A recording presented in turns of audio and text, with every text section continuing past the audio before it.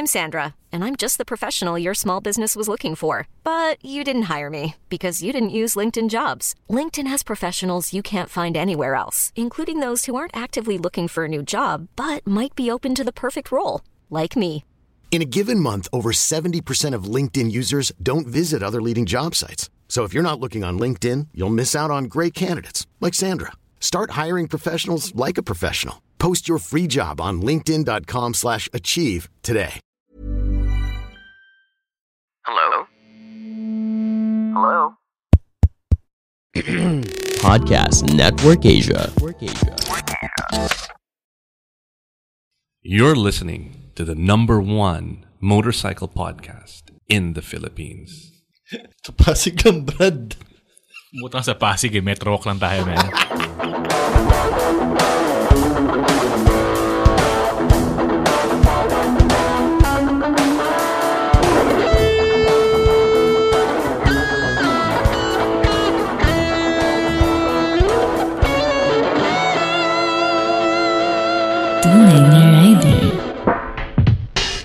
All right.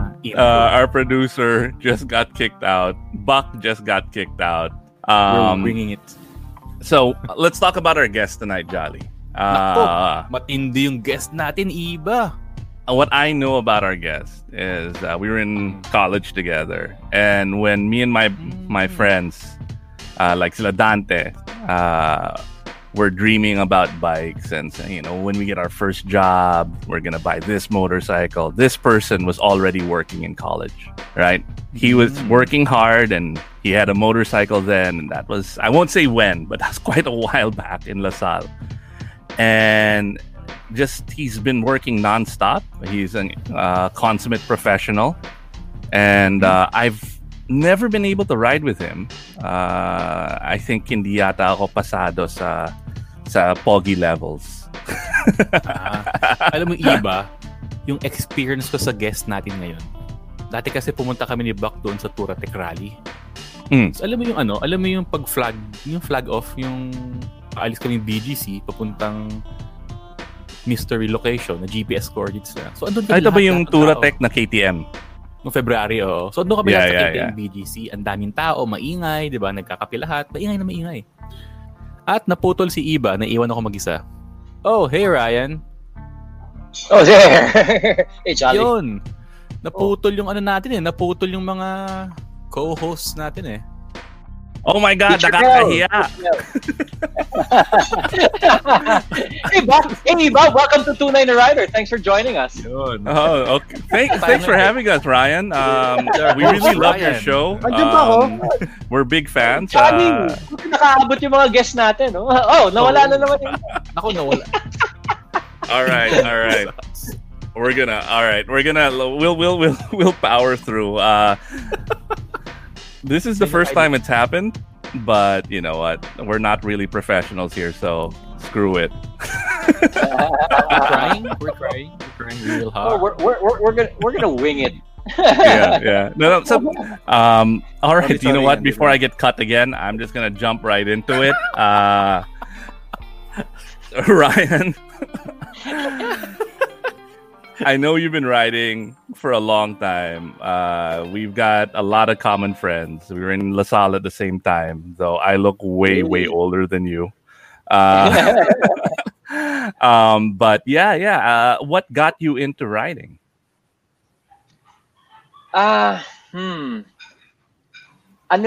BMX, yung pagbibisikleta. As far back. Pareho kami. As far back as I could remember, gusto ko talaga nung dalawang gulong because I have a 9-year gap sa kuya ko. Dalawa lang kami magkapatid. Sa pagkakaalam ko, yung kuya ko, growing up, inabutan ko siya, may malay na ako, teenager na siya. And they would always race around on dirt tracks sa BF Homes sa Parañaque. Kasi mga bakanting lote pa noon ng BF Homes. Nagkakarera sila ng BMX, and I wanted in, and it was just a natural progression. And yun, yung mga barkada nila, nakikita ko dumadating sa bahay, naka-hopper. You guys remember the hopper, right? Yep. Tapos yung naging yung Honda Trendy, yung Northeast Paseo, tapos yung Paseo yung 3 gulong, di ba? So I've always wanted to You had one of those? No, never anything motorized. I've always liked going around the suburban streets of BF Parañaque on a bicycle. And since we were kids, gusto talaga naming magkapatid ng motorsiklo, but bawal sa pamilya, bawal sa lola, bawal sa mga magulang. And yun, parang we've always wanted motorized vehicles. Pero nagkaroon na lang ako ng motor. Una ko motor, 19 years old na ako, Vespa. Nung finally, PX 150. Kasi may nagtatrabaho na ako sa GMA noon. Sa morning sa GMA, and there was on display on the lobby of GMA, may PX 150, tapos naka-promo pa. Ang distributor pa noon si Veloci Motors. So may promo. I remember them. Yeah. May promo pa noon, parang 0 interest para sa mga empleyado. I was getting sweldo na. So finally, na-convince ko actually hindi ko na-convince yung mom ko. Inuwi ko na lang siya. Nag-uwi na lang ako ng Vespa, basically. And yun, ganun ako nasimulan. Now, as for the reason of wanting a motorcycle, parang parang in my mind's eye, gusto kong naka-leather jacket. Alam mo yun, yung itsura ng biker. Growing up, the biker for me was such a iconic look. Leather jacket, that freedom, that wind in your face, parang yung gusto kong, yun yung na-imagine ko sa sarili ko na kaya ko gusto magmotor. And true enough, the cliches proved to be true, because when I actually experienced my first motorbike, which is the Vespa, feeling ko talaga noon, biker na ako, di ba? Eto na to, di ba? Ayos na ako dito. On a PX 200 or 150? 150. 2-stroke pa yun. PX 150. Yep. Leather na chaleco, maganda. Yung leather na chaleco, lumaki kasi ako sa biking community na ina-earn siya. Kasi yung mga friends ko sa pagbe-Vespa were mad dogs. So yung chaleco, ina-earn siya. So hindi siya simpleng. Oy, kasama ka pala ngayon. May surprise guest tayo. may nangapit tayo. Sorry, ko si Toto yan. Alam ko na yung itsura talaga eh. So yun, yung napadaan lang. Oo, diyan ka lang. Para marami tayong kwento. So yun, gusto ko sana talaga chaps tapos walang maong sa ilalim. Pwede ba yun? Yung ganon eh. Wait, sandali. We've got a lot of comments here, man. Let's bring up Gino Rufino's comment.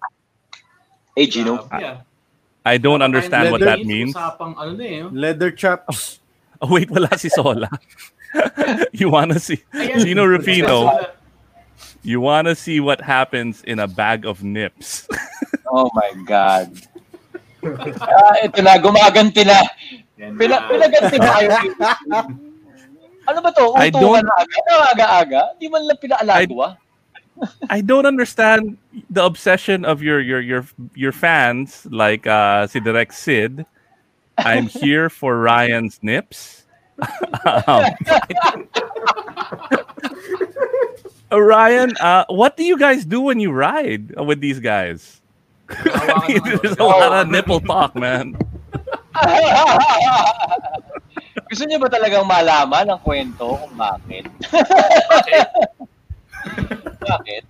Wala, gumaganti lang yan si Sid. Hindi kasi, sa thread na usapan sa WhatsApp, napag-initan minsan yung may post si Direk Sid nasa Baler. Tapos, maporma si Direk Sid di ba? Japorms talaga yun. Oo, minsan sa IG stories niya, nag-post siya, lumabas yung nag-nip slip So naging topic ng linggo kaya hanggang sa pumasok na sa tunay na rider, anak ng Teteng. Hoy Sid, Ba't ako ginagantihan mo? Si Paolo Cabrera nagsimula nun, hindi ako. Naki ano lang ako, naki Alaska lang ako. Uy, Sid, hindi ako standee. Tunay to, tinan mo, bokeh pa nga yung background. Yung standee naman, we will, oh my God, here we go. Ito na mga basher. Mga grabe, dami mga troll. Oo. Baka troll yan, troll. Tawal, kwento. Baka may mga medyo maraming nabubulgar ngayon. Baka may hashtag pa na nasa pusod ko si Ryan.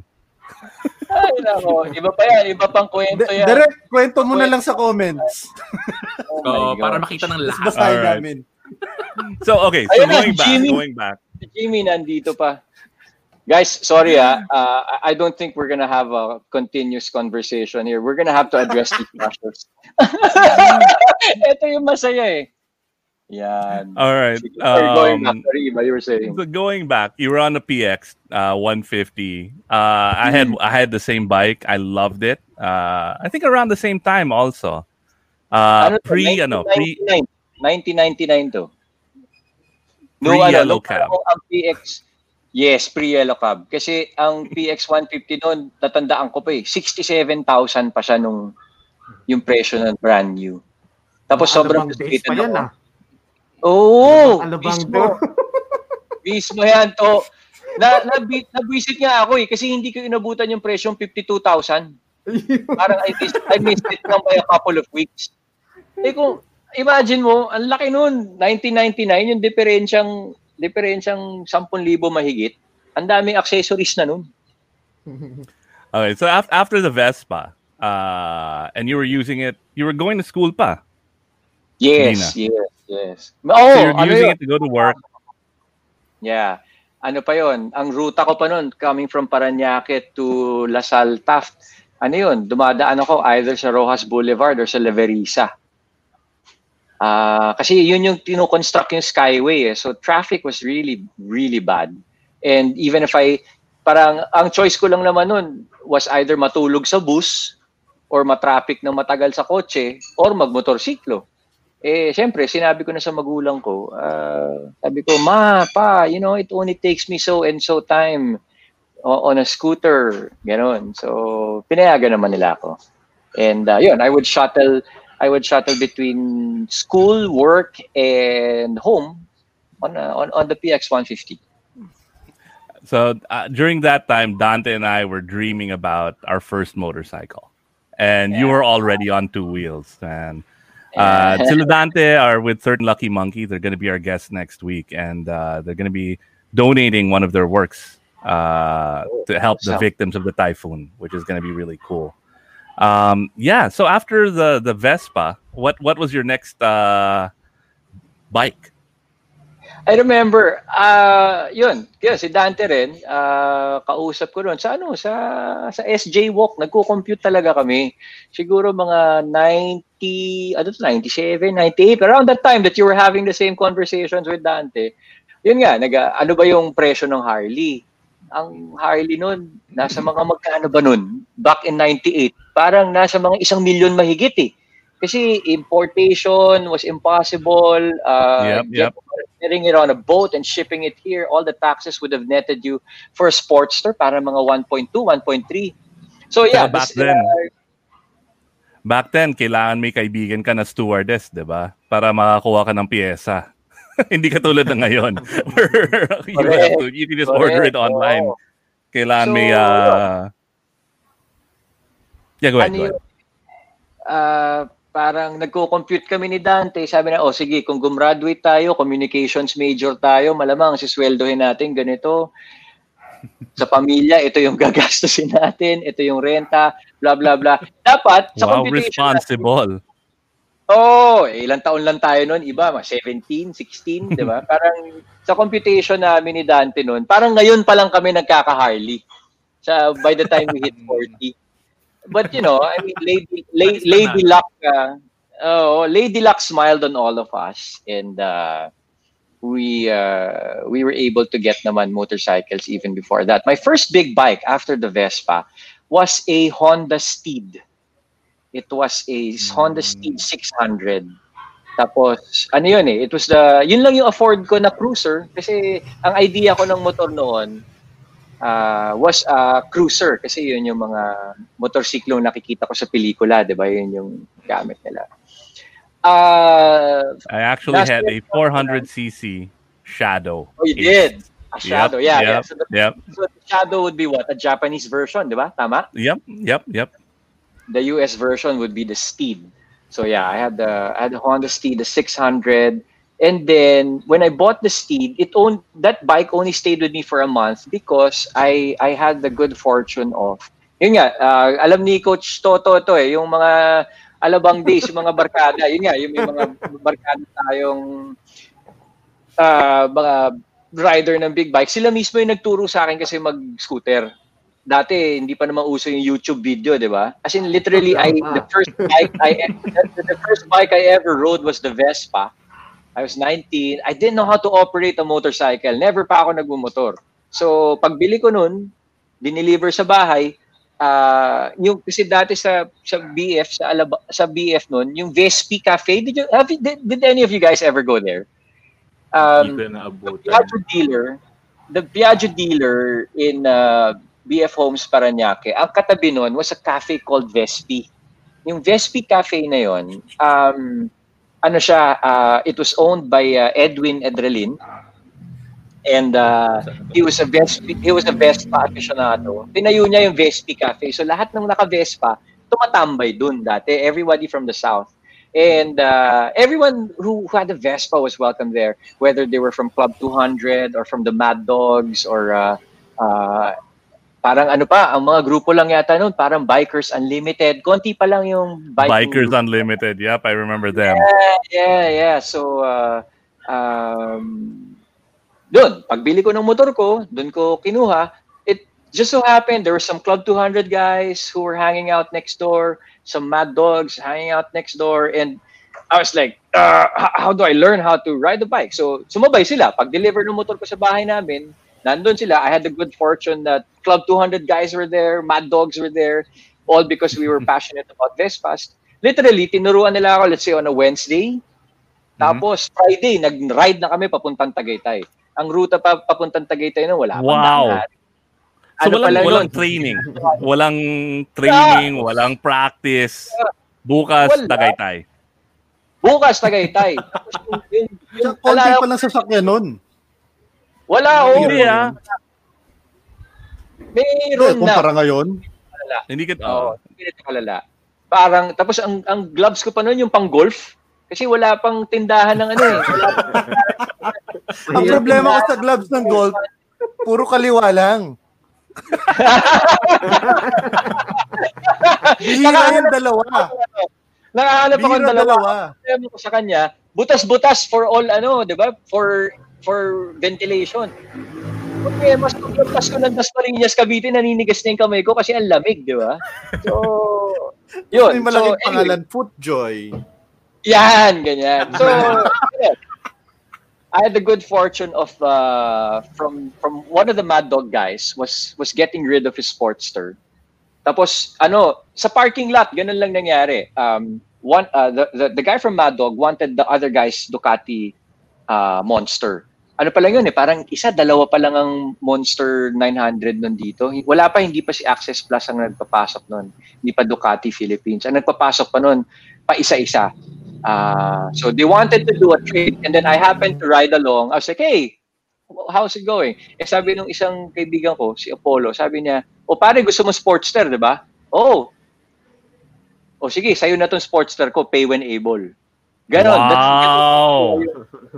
Ganon ko nakuha. As in, literally, sabi niya, para ma-afford ko kasi yung M900 nung kaibigan natin, kailangan ko ibenta yung Sportster. Ikaw gusto mo. Pay when able na lang. Ganon ko nakuha yung una kong Sportster. That's why I really just got lucky. But, yun, binenta ko yung Steed ko pagkatapos. So, I had the Vespa and a Sportster. Tapos, ganon ulit. I had no idea what owning a Harley would mean. But, dapat ngayon pa lang ako, according to my computation, nagkaka-Harley But it happened in 2001. Yeah, I remember sila Dante was telling me si Ryan may Harley now. Parang inggit na inggit. Literally, the next day. The next day, tinext ko si Dante. Pagising ko, hoy, punta ka dito. Meron na akong sportster. Kasi niride niya talaga. Pinaride ko sa kanya. I was so excited, di ba? Parang pare, may sportster na tayo. Yung ganun. So, pangarap talaga. You've had a lot of bikes in your, like, since the 1990s up until now. What's in your garage now? What first question is, what are the standout motorcycles that you've had? Wait, my wife's in. I'm in my wife's kitchen, and she's right there. Okay. Sige. Nakikinig. Ibulong mo lang para hindi marinig. Lahat naman pay when able, Ryan, di ba? Lahat naman pay when able. Tapos bike na mga friends, nakikipark. Parang yung ability wala na sa akin ngayon eh. Okay. Nung binata ako, pay when able. Now, you pay when you're allowed. and sometimes it's easier back then. Standout motorcycles. Well, I've had a very good experience with motorbikes, and right now ang trip ko nasa kasi dalawa yung pinaniniwalaan ko na on totally opposite ends of the spectrum. Courses for the courses, meaning track riding, diba? Trail riding or street commute, ganyan. Pagka pwede mo naman punuan yung layaw na yan. Pero I also believe that there is a unicorn. Unicorns do exist. Okay? And ayan, si Toto ang isa sa may mga kasalanan na ako na obsessed sa mga adventure bike. Kasi si Toto, saka si Art. Hoy, hindi ko tuloy mabasa. Grabe yung comment ni Sito. Si Sid the Booty King, oh. Taas mo ngayon sa wala si Sid. Lahat ng motor. Lahat ng motor sa garahe namin. Si Ryan na may-ari. You see, this is what I suffer from friends, okay? This is what I suffer from friends. Lahat ng motor nila, lahat ng helmet at motor at jacket na binibili nila, ang sinasabi nila sa asawa, hindi, pina-order lang ni Ryan yan. Pinasabi na sa order. So, ako naman, sige lang, pare, sa tangalan ng pagkakaibigan, gagawin natin to. Ang bait mo naman, Ryan. Because I think you just gave a motorcycle to Sid for his birthday. Did I? para sa birding niya. Hindi, yan. Alam mo yung mga yung birding. Sid, papag-usapan ba natin yung birding mo? Sorry, mabalik tayo. Yun, si Coach Toto tsaka si Archie Garcia, si Boss Archie from BMW. Isa sa mga may kasalanan yung mga yan. Kung bakit ako ngayon naniniwala sa existence ng unicorns. Ewan ko ba kung bakit. During the time na about a year ago, no, Coach? About a year ago. More than pa yun. More than. Tagal na no. Nananahimik ako. 3 years. Ganun na ba yun? Kasi nananahimik ako sa bahay ko. This came from the time when I snapped my knee sa track. So I snapped my ACL. Mamaya pupunta tayo sa kwentong yun. Sadyang unfortunate event brought about by katangahan. But nananahimik ako sa bahay. Archie and Toto text me that they're dropping by. They're gonna hang out. So we were hanging out in my garage. May dalang GS tong si Toto. Yun, he left his personal bike. So he left his personal bike with me. Say hi. Say hi, guys. Hi, this is Looney. It's my bunso. Hi. Hi. Okay. Yeah. So nag-iwan sila ng GS sa bahay. So, anong nangyari? About a week later, balik sila. Sabi ko, pare, may problema tong bike na to. Sabi ni Art, ano? Ang problema, hindi siya akin. Yun ang hassle. So, medyo parang nagising ako sa abilities ng adventure bike. So, that's currently my unicorn segment. But, ang nangyari, ang inabutan ko na, kasi since I snapped my ACL, medyo matindi yung therapy. I needed to be able to single leg press. 'Di ba sa gym, 'di ba sa therapy, parang gym 'yan 'di ba? I needed to single leg press about 500 pounds, which is next to impossible. Kasi lang ako eh. I'm about 168 millimeters ba? 168 about 5'6" and 150 pounds. Medyo imposible siya sa frame ko. Hindi talaga kaya. But I needed that. At that time, sabi ng doktor ko, ganun ang kailangan. So, sabi ng doktor ko, mamili ka. Mababang motor na mabigat, pwede. Or mataas na motor na magaan. So, eventually, I ended up with the GS 1250. That's a relatively tall and heavy bike. Parang parang mataas. The opposite of what your doctor recommended. Exactly. Pero na yun, by the time, kulit, di ba? Pero di ba, parang almost a year past na kasi ang dilemma ko, inabutan ko kasi yung the GS 1200 na bibilin mo siya or the 1250 hihintayin mo siya. So, ginagawa ni Dante dito. Ang daming surprise guest. Padami Grabe. I had to wait for the GS. Uy! Oh, may surprise guest! Sorry. Starstruck na ako. You guys take over. I don't. I'm at a loss for words. I'm sorry. Wala na. The show's over. Good night, everyone.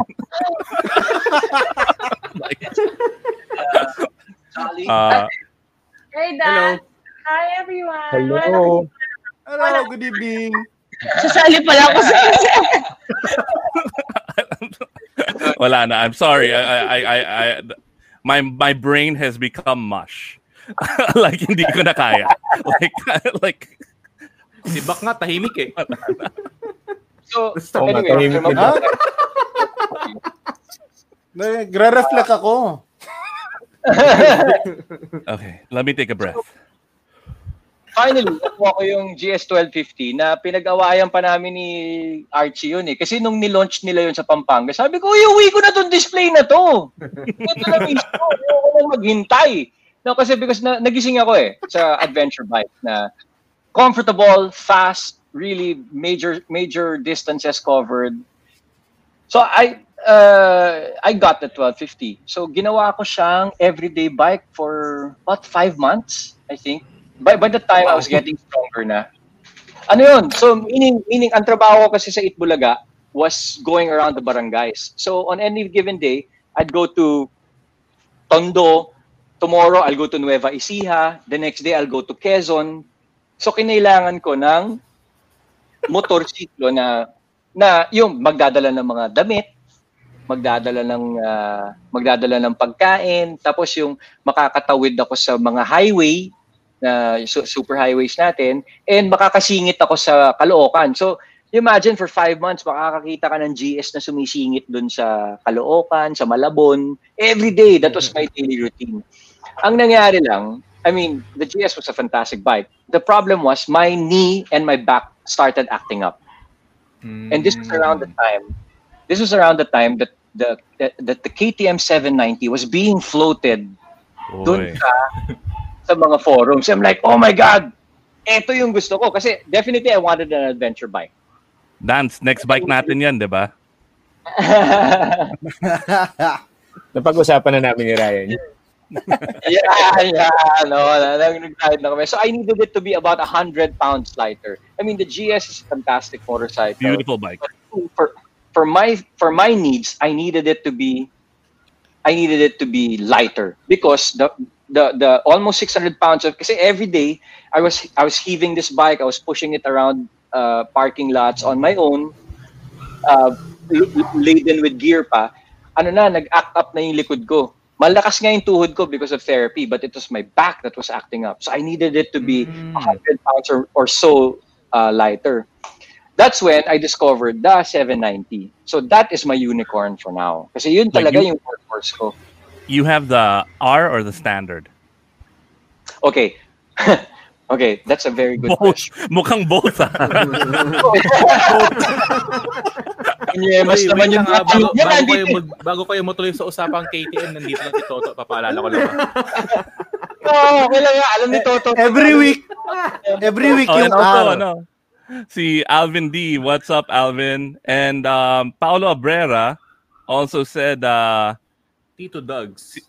Tito Dugs, yeah. Ryan is known as the navigator sa grupo. Ang husay sa route planning. At sa sayawan. Hindi ko alam kung seryoso sa Hindi ka alam. Pagkababa ng motor, guys, sayawan na tayo. Guys, yan ang marka ng mga tunay na kaibigan. Hindi mo alam kung pinupuro ka o iniinsulto ka in the same breath.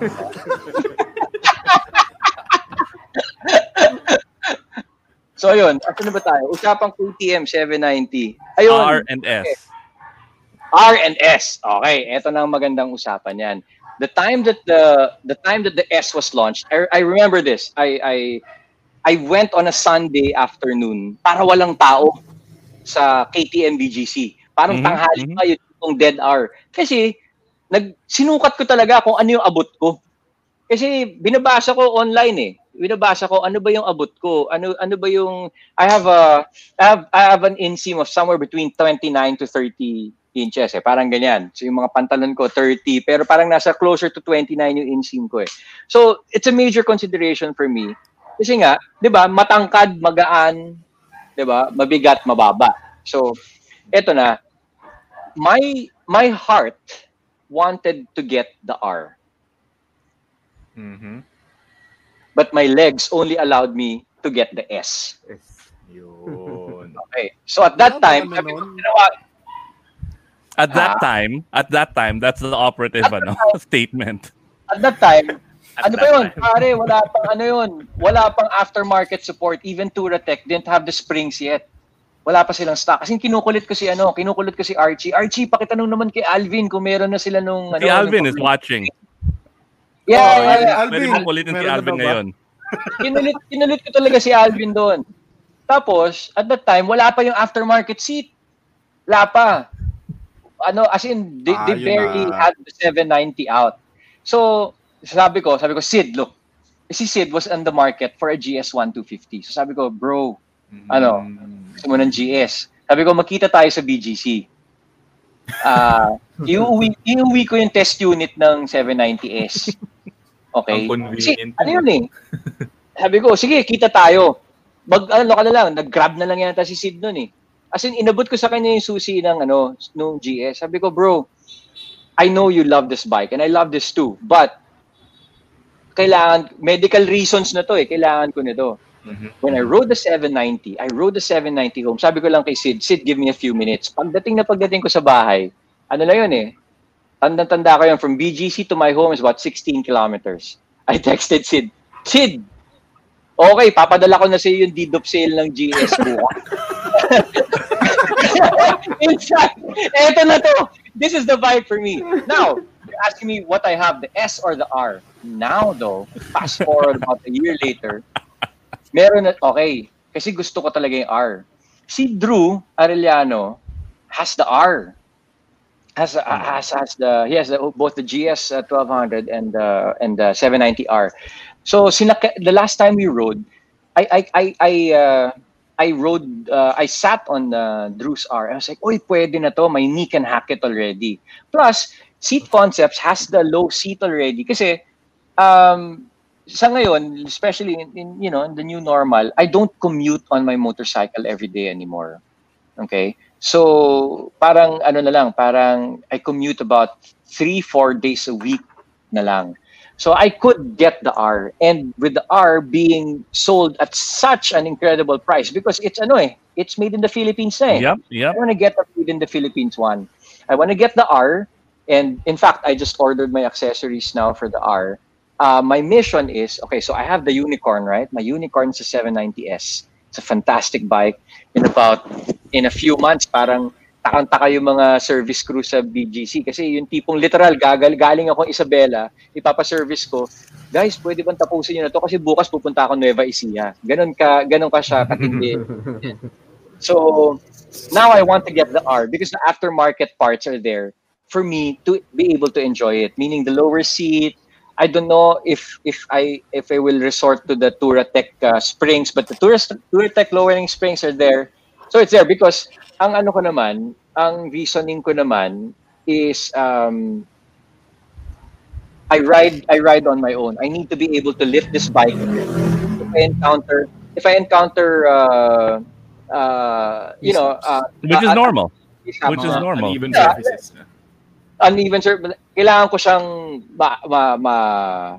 matayo. So that was a consideration. If I would have kept the big tourer if I ride with the group all the time and people are there to help me out, but I ride solo. So yun, I wanted a lighter travel bike that can do everything, can haul my gear, and I wanted longer travel suspension because ang nangyayari as in ngayon yung adventure, pare sa totoo lang, yung dinidescribe sa mga ibang bansa na sinasabi nilang adventure trail, di ba? Rough roads. Those are normal roads for us eh. I brought some... EDSA pa lang yun. No. I brought some relief goods to a good buddy of mine in Providence. I think he's watching. Carlos Samson. And I brought my XADV, my adventure scooter. Dude, that was an adventure. Just getting from Green Hills to Providence, the roads were like 6-inch thick mud. Yes. Every day is an adventure in the Philippines. But more importantly, now that you have the R, and I think there's several people here like Vin Dancel, and even Dante, is the S up for sale? Padala mo na lang yung susi dito, pare. Padala mo na yung susi. Tapos na. Ate, Brad, alam mo naman sa'yo ko hindi makakatanggi. Anytime, just come over and... Yun! I never say no to you. No, and then Dante, pasa mo sa akin.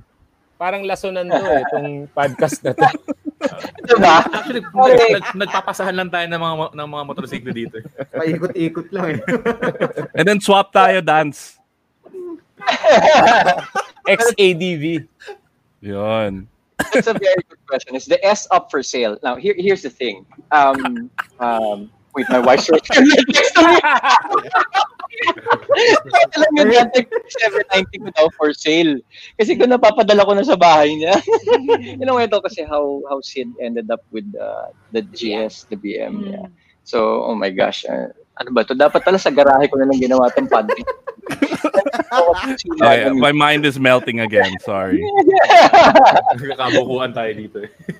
So, sige, magsalita ka lang. Oo nga, hindi. Nawawala tuloy. Nawawala. So it's just for sale. Now, here's the thing.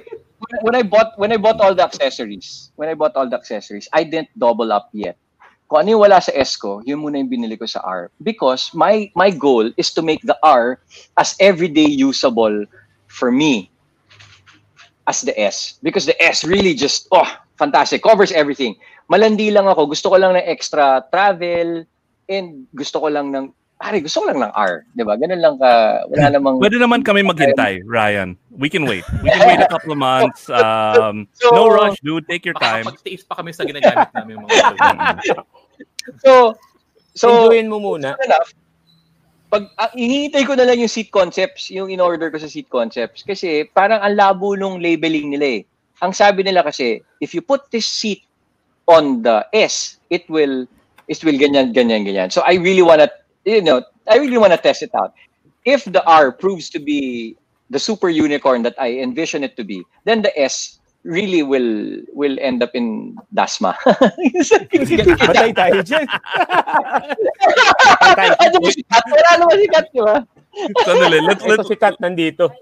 let's give Dance a couple of months to save up, Ryan. So there's absolutely no rush. And then a couple of Pagbentahan months. ng motor, lumalabas yung mga misis. Lumabas yung misis ko eh. May mga six sense na ata sa inyo eh. Mga, Parang eh. Alam nila yan. All right. So that's the ultimate unicorn for me. 2, you're the only person I know who has an R and an S. That's pretty hardcore, man. All right. yung mga tipong tanong na ano eh. Ano mas maganda, R or S? Why not both? I-share ko lang yung ano. Ito yung ano. I-share ko lang. The last time me and Paolo went out on a ride, Paolo Abrera, pare nasa bundok kami. Pero pag uwi namin, may seaweed kami sa motor namin. Kasi dumaan kami dun sa may ano. Ay, promise. As in, tawa kami ng tawa kasi bigla kaming nagka-lake crossing. Kasi dumaan kami sa may San Nicolas, sa may Batangas, sa may Agoncillo, Batangas, around that area. And yun yung part na nag-overflow yung Taal Lake into the highway. Yep. So I think Dino also went through that area. And ang bilis mawala yung baha doon. Correct. Kasi parang a week before, when I rode solo, I was on my SMCR, I was on my 690. Sabi ko, okay, pare,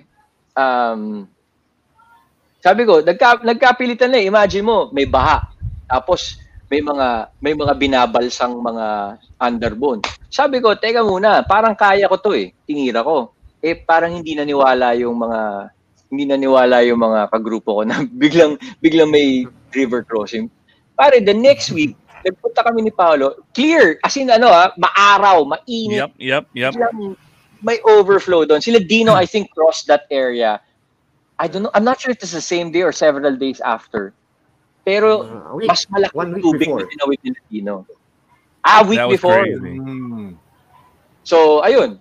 So you imagine what my obsession is about long travel now. Na parang if I didn't have that extra travel, if I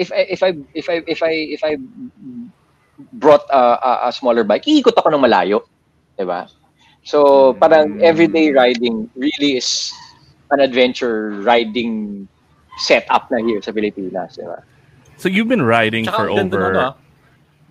Maganda yung story ni Ryan na na nag-i-evolve yung kanyang taste sa motorcycle.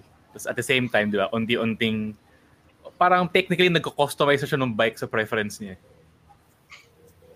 Parang ganon. Parang ano na lang kasi I was resisting adventure bikes for the longest time because 'di ba parang nung mga bata pa tayo, ang tingin natin sa adventure bike parang sa mga tito. Ano na yan, mga tito na yan. Tito X na tayo eh. Tito na tayo. There's no fighting it, man. But you know what? Ang daming so many people a lot younger than me are really getting to adventure bikes because they're really legit off-road capable already now. Diba? Yep. So magaling talaga KTM. Oo. The best bike is in the world. Hindi tayo sponsored ng KTM, pero kung nakikinig si Dino, we are open for sponsorship. Si Buck has my 990 Adventure eh. So, speaking of pasahan ng bikes. Yep. That's pretty hardcore. That's a tall ass bike, man. 990 Adventure. It's a fun bike. It's a lot of fun. Yeah. I had a good fortune of running with a 990 Adventure pre-COVID, and we did this route. We have a route called the 420. Ma-share ko lang, no? 420 yan. Alam mo yung 420 ride na to, di ba? 420 na naman. Come on, pa lang, party na eh. Hindi, ito yung andito yung anak ko. So, it's a 420 ride. It's yes, sir. Good night, my love. Good night. Good night. Gucci. There you go. Good night, buddy. Good night. Okay, the 420 ride is a 420-kilometer route. Okay, starting. Yes, it's legit 420. Iba na naman Kilometer. Iba yung 420 ride namin ni Dante. Kilometrahe pala. Ako hours, 420 hours. Yung gas station sa labas ng village namin, doon ako nagpapagas before a ride. Tapos ikot to through Daanghari. It's not a unique route. It's just that pinagdugtong-dugtong ko lang yung mga ruta. It will lead you through Daanghari and then through Kaibiyang. Coastal route na to through Batangas. Papunta doon to sa bahay namin sa kabilang side naman ng Batangas, facing the sunrise na. So, mula doon, magla-lunch kami, tapos pabalik sa gasolinahan ko ulit, that's legit 420 kilometers. That's why I call it the 420 route. Si Toto, one of the few people na dinala ko doon early on. Kasi ano yun medyo... Paki-pull out na yung comment ni Vin. Yeah. Okay. Vin, what happened in Berlin stays in Berlin. All right, man. Walang ganyan, man.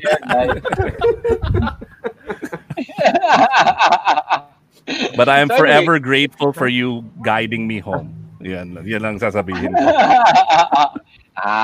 Teka. Mukhang mas interesante yan. Pwede bang pag-usapan natin yan? No. Next episode. Vin Dancel. Not at all. 20 route na yun. That's actually, the first time I did that route was on a Ducati Scrambler. That's when I had the taste for Kasi 'di ba yung mga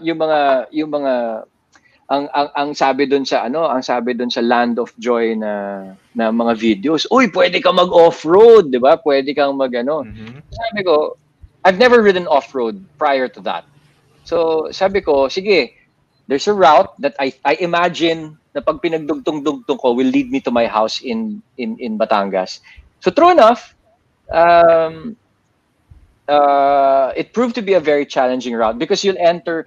I don't know if you guys have ridden the Lobo Loop, right? From the lighthouse, of Malapigo down to La Ia. Kasama si Toto sa Turatec Adventure Ride. Yun. So it was a 40-kilometer. Nung time na yun, nung first time namin ginagawa nila Toto, 40 kilometers of dirt road yan and mud. Pare, I remember it. I was with Jingo Hervas, who's a solid mountain biker and a dirt rider. So, i-introduce niya sa akin yung mga routes. Sabi niya, pare, dito tayo lulusod, hanggang sa nabuo ko yung 420. Then, next time I went on it, ang niyaya ko si Miguel Bichara. Miguel, Hardcore yun eh. So, nung time na yun, hindi pa buo yung bahay ko sa Batangas. All we had was a kubo sa San Juan. So when I brought Miguel, sabi niya talaga sa akin, excuse my part, nandiyan pa ba si Sophie? Magmumura ako pero just describe Miguel. Sabi niya talaga, puta pare, where the hell are we? Kasi kino-construct yung daan. Tapos we were ending up in single tracks. As in mountain bike routes kasi every time nag-iiba yung ruta, we were literally lifting the scrambler about face namin kasi there was no area na ibabalik. So we were lifting the scrambler. Puta pare, you better be careful who you bring here, Ryan. Ganun si Miguel, di ba? Malutong talaga magmura yun. So habang nandun kami sa kubo ko, doon sa tabing dagat, puta pare, that's a fantastic ride, but shit, man, you better be careful who you invite. So the next time, I rode again, si Manu na, with 690 enduro na. Tapos, sumama si Toto. Dito si Toto. Toto, ang dinala niya, XR1000. On slicks. Any bike with Toto is an off-road bike. Any bike. Oo. Tapos, ano ba to? Teka. That's just the same ride we were with Ray Relativo, di ba? Yeah, with Ray. So Ray was there with us. Archie. Miguel was there with us also, di ba? Archie Garcia was there.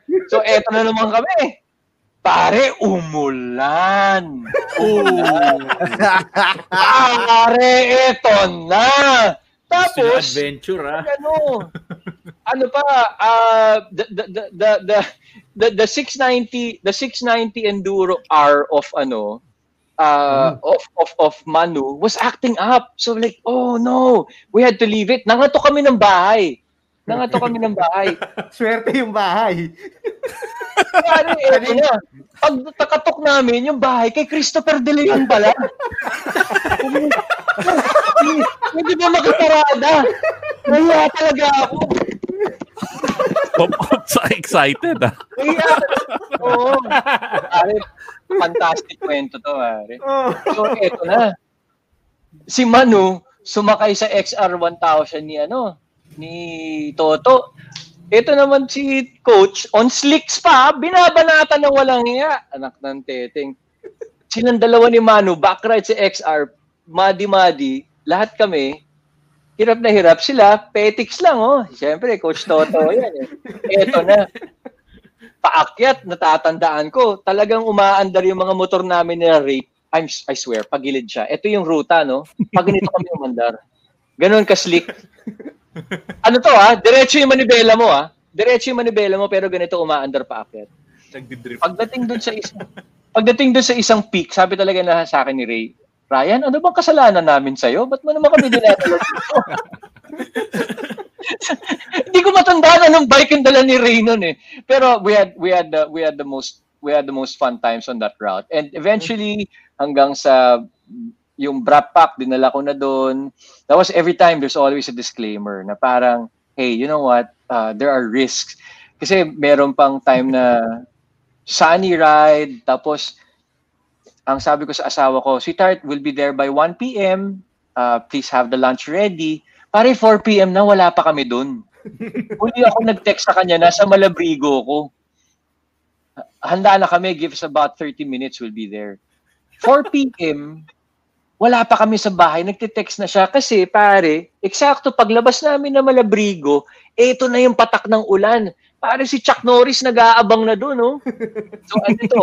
Ako, si Sid, si Drew, si Javi, tsaka si Archie. Yun yung dinadaanan namin Mount Uy-Uy. Kaya tinawag na Mount Uy-Uy yun kasi wala kang maririnig sa comms mo kundi Uy! Yun pala yung Mount Uy-Uy. That's the one. Yun na yun. Yun yung Mount Uy-Uy. Pare na doon si Chuck Norris. Wala ka na magagawa. Once he trains his scope on you, you're done. Okay, pare, so that's the story. Doon naiwan yung swelas ng bota ni Direk Sid. Okay, all right. Full circle. Lahat kami bumagsak, pero si Sid, talagang yung R90 niya, nakatayo. Nawala lang yung swelas niya. Pero pagkatapos nun, kahit mainit yung Coca-Cola, binabanatan niya dun sa tabi ng daan. As in, sari-sari store kami, mainit na soft drinks, binabanatan niya. We thought we were gonna have a heart attack because of that ride. I swear. Pag-uwi namin sa bahay namin, yun na, beer agad. Dance, we know where your the first ride with your 790 S will be. 420. Game. 420 ride. Yun na. 420 na agad. Pero parang di ko yata kaya yung Mount Uy-Uy. Wala mo lang. Wala na eh. Although last week Dino rode that route, parang may matinding landslide yata. So I don't know if that would be available in the next few weeks. And of course that's what I admire about the municipality of Lobo. They've been keeping it talaga quarantined, no. So we've attempted to do this route, but we couldn't kasi may mga checkpoints, and that's good. Yeah. You respect the LGU's mandate. Pero although hindi rin kami pinapasok.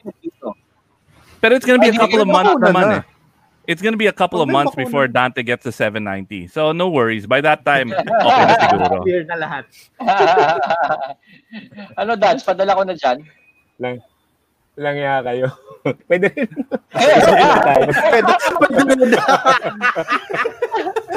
Nagya kayo, pwede rin. All right. So, but speaking of Dante, the reason Dante is here today is because he's going to be our guest next week with Sila Nolly. And 13 Lucky Monkey is going to be doing something really, really awesome. They're going to be donating one of their pieces, and we're going to be auctioning it off to help the people affected by the typhoon. So, thanks a lot, Dance. We super appreciate it. Any sneak peek? Anything you want to share? Actually, favorite ko to. We just have to figure out the Details. mechanics. Pero ideally, parang maganda raffle. Parang anyone can join basta as long as you donate. Diba? So, this is the Veiled Lady. Sola, can we maximize Dante? Yeah, so or Nikai? Can we yon? That's the Veiled Lady. So sterling silver plated in gold. Willing to resize if you win it. I'll resize it to your size. So this is available in Dover Street Market, Japan, London, and New York. And tunay na rider. And tunay na rider. Tunay na rider. Tunay na rider. See, we'll chat about it. Thanks, Dance. We super appreciate it. Thank you. Thanks for having me. Yan. So, mukhang nagbibid na yata si Ryan eh. That's size 6. May DM. Size 6. Size 6. Palit 790.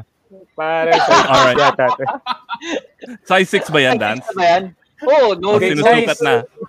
Size 6. Size 6, 790 yata to. Okay. Size 8 siya ngayon, pero pwede ko na i-resize sa 6. So, yun.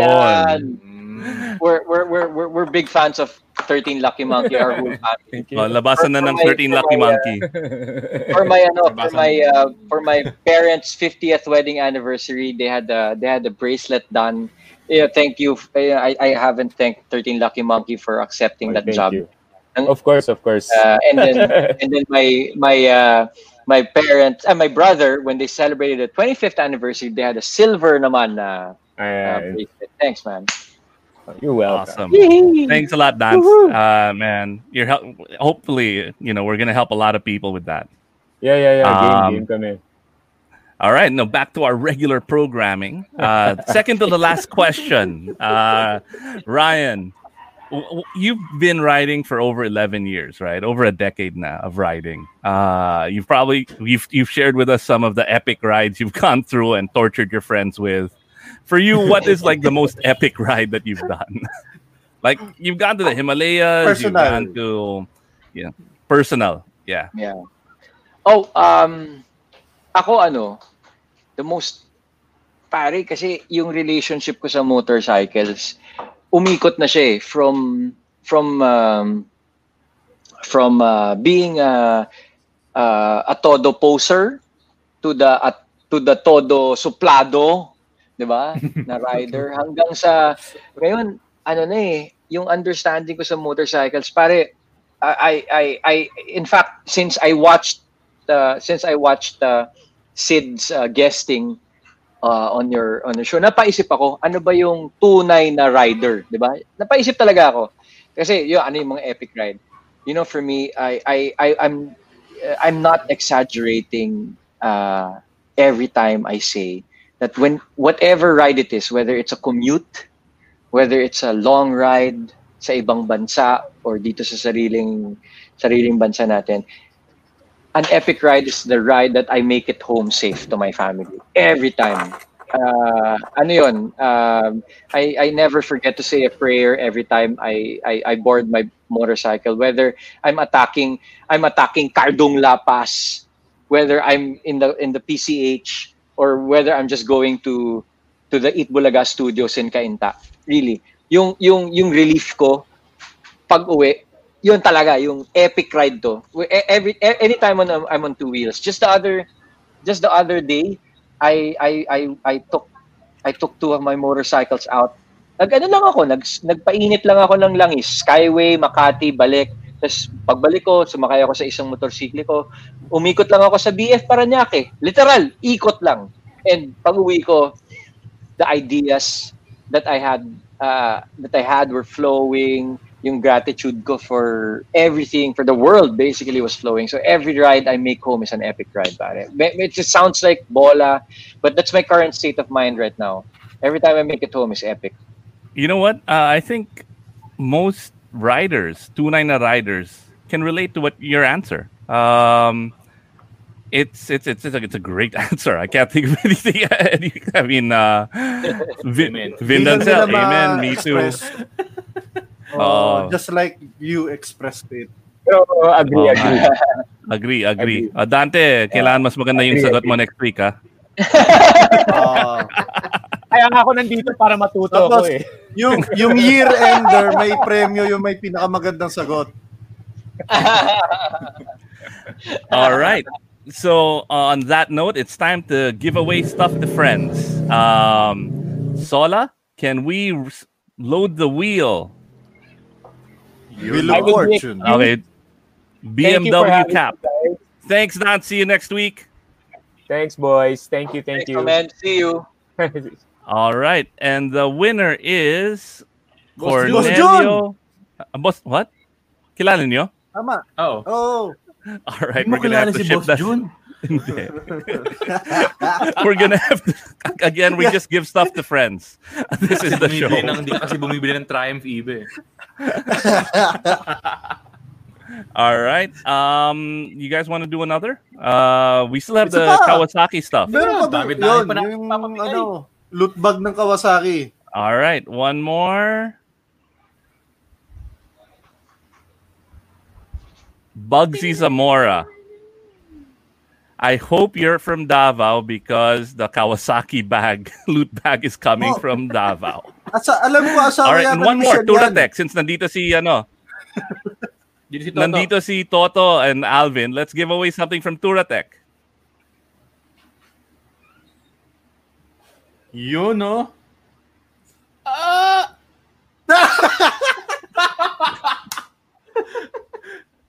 How many times has Gilbert won? Siguro may tatlo na siyang Turatec na damit. Ito na yata. All right. And that's it, man. We wanted to, we had technical difficulties earlier. We wanted to start with the intro. I don't know. Closing closing yung OBB natin. Can we show the... Wait, hold on. Hold on. G. Okay.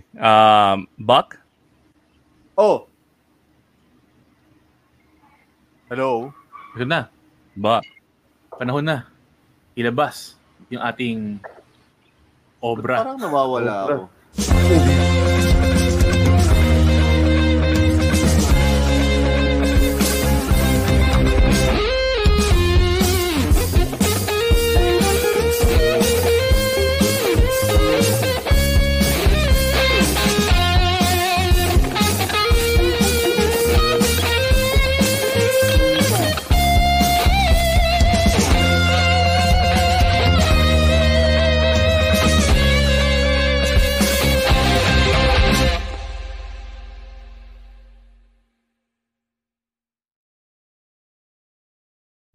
Yun, may OBB na kami. What do you guys think of that? Talagang Ba't parang laki ng boobs ko ron? No bakpagos were harmed in the making of this video. Gusto ko yung shorts, ha? Okay. Yung ba tunay na rider shorts? Hindi pa. Yung Versace, hindi yun. All the gear, all the time. Buck. Dapat do not follow our we just did that for the OBB. We do not condone riding without full gear. CGI yun, hindi kami yun. Supervised by professionals. Naku, nagalit si Alvin D. Oo nga eh. Wala kang knee pads. Lagot ka. Lagot tayo kay Alvin. Uy, pwede ba maki-shoutout? Pwede ba ako maki-shoutout? Go for it, man. Yeah, I'd like to shout out to the Brap Pack and to Jingo. Jingo Hervas is tuned in. Teacher Mel is tuned in. Gilbert Diwa, my friend from when we were kids. Finally, he got himself so happy because during the pandemic, he got himself a new motorcycle. And yun, Gilbert, ride safe, buddy. Kasi yun di ba parang sa ngayon, I couldn't believe that that my excuse to my parents na the best way to get around is a motorcycle is kind of true in 2020. I mean, what used to be a lie I told my parents is now actually a fact of life. It's just a motorcycle just makes it so much more real for us to be able to move around in this new normal. So to all the new riders out there, good luck, and I hope you enjoy the riding that it affords us. All right, thank you so much. What? Wrap up na tayo. Teka. Ito batiin muna natin ng happy birthday si Iba. Oy. Wag na.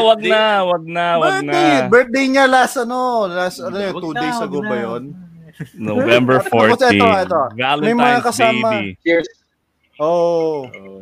May mga kasama ako sa industriya namin. Nag-send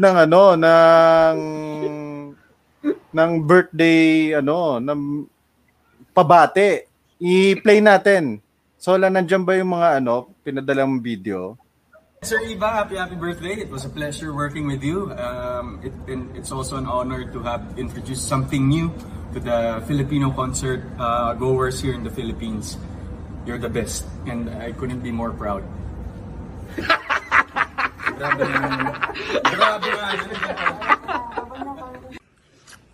Tulog pa dapat ako, pero dahil birthday ni Iba, magigising ako.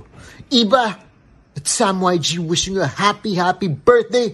Always remember, in times of uncertainty, nothing is certain. God bless, be safe, and I'll see you soon. Tulog ulit ako. Good night. Hey, Iba. It is Sean Astin here. Hello. Even though it may feel like we are in the upside down right now, just know that there is some good left in this world, and it's worth fighting for. Oh, and Goonies never say die.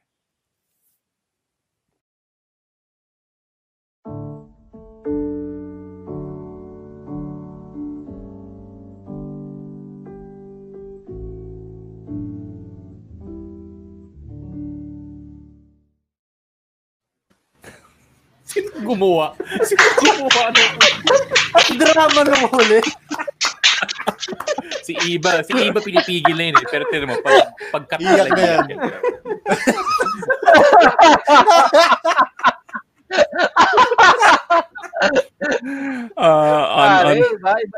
Iba ang leveling sa birthday mo, Iba. The best yun. Sa lahat ng greetings, the best yun. Happy birthday, sir. Thank you. From Sam YG to Sam Gamgee, man. Thanks, guys. I'm super touched. And on that note, man, this is probably like the craziest, most awesome show we've had. Thank you, Ryan. You rock.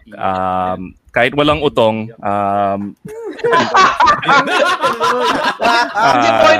Disappointed si Sid tsaka si Paolo and Javi. Disappointed sila. Never saw this part 2. Kaya ako nag-itim para walang baktong. Uy, meron doon sa meron doon sa OBB Hindi nga lang kay Ryan. Thanks, Toto, for dropping by. Thank you. Kasi napabili lang ako ng suka napadaan lang ako dito. Baka hinahanap na nga ako Ay, Toto, yung suka mo. So, let's bring everyone on the 420 ride. Yeah, sige. Yan! Let's bring everyone on the 420 ride. And since it's, I feel like it's gonna be a big group, we can split groups, no? Diba? Yeah, pwede. Pag pwede, I'll be happy to do that. Para let's do it. Maikot natin doon. So they will know what you're talking about. Kung ano yung 420. Legit talaga yun. Parang mahirap to ipaalam sa magulang ko magko-420 ride lang kami Kasama ko si Buck. These are routes that everyone is familiar with. There's nothing unique about this route. It's just that pag dugtong mo siya, you wouldn't realize that there's a half day ride that epic within our own backyard. At least in the south. Marami pa yan. Sa east, meron pa yan. Si Toto, alam niya rin yung mga route sa east, sa north. Pero ito yung pinaka-accessible sa atin. I told Jay Taruk about this already, and it's a route we'd be happy to share with everyone. Let's do it. I'm down. Again, thanks Toto. Thanks Ryan. Thank you so much, Judy Ann. I'm sorry. With Ryan, parang okay lang ako but when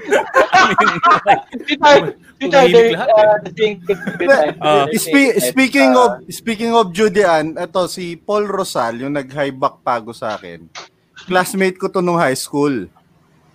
Okay? Meron tong notebook nun ni Judy Ann. Kaya na. Ipapasa ko yung earphones. Hello, good evening. Good evening. Sorry, hindi ako starstruck with Ryan, but my brain went to mush when you showed up. Thank you for gracing our little podcast. Yung mga viewers natin, yung mga tropa lang namin. It's ridiculous. Nangungulit lang ako. Tsaka sweetheart, nga pala, yung mga motor sa garahe ko, si Sid, si Paolo, si Javi, si Drew, si Odi, tsaka si Toddy ang may-ari nun, ha? At tsaka si Dante. Si Dante talaga yung... Pwede natin, pwede ipahiram sa iba yan? Yan, sa kanila.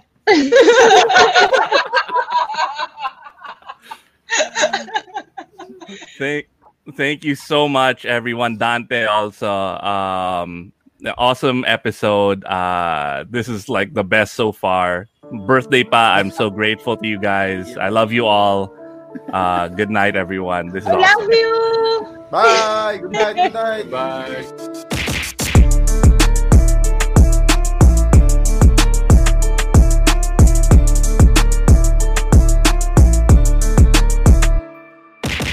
Bernardo here from Tuna and a Rider, and I'd like to thank Podcast Network Asia for supporting our podcast. You can check them out at www.podcastnetwork.asia.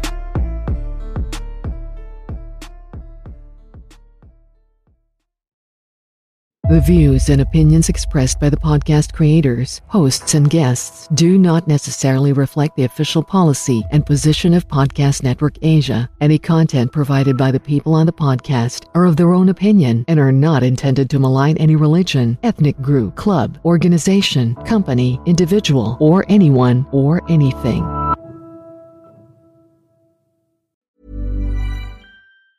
Planning for your next trip? Elevate your travel style with Quince. Quince has all the jet-setting essentials you'll want for your next getaway, like European linen, premium luggage options, buttery soft Italian leather bags, and so much more. And it's all priced at 50 to 80% less than similar brands. Plus, Quince only works with factories that use safe and ethical manufacturing practices. Pack your bags with high-quality essentials you'll be wearing for vacations to come with Quince. Go to quince.com/trip for free shipping and 365-day returns.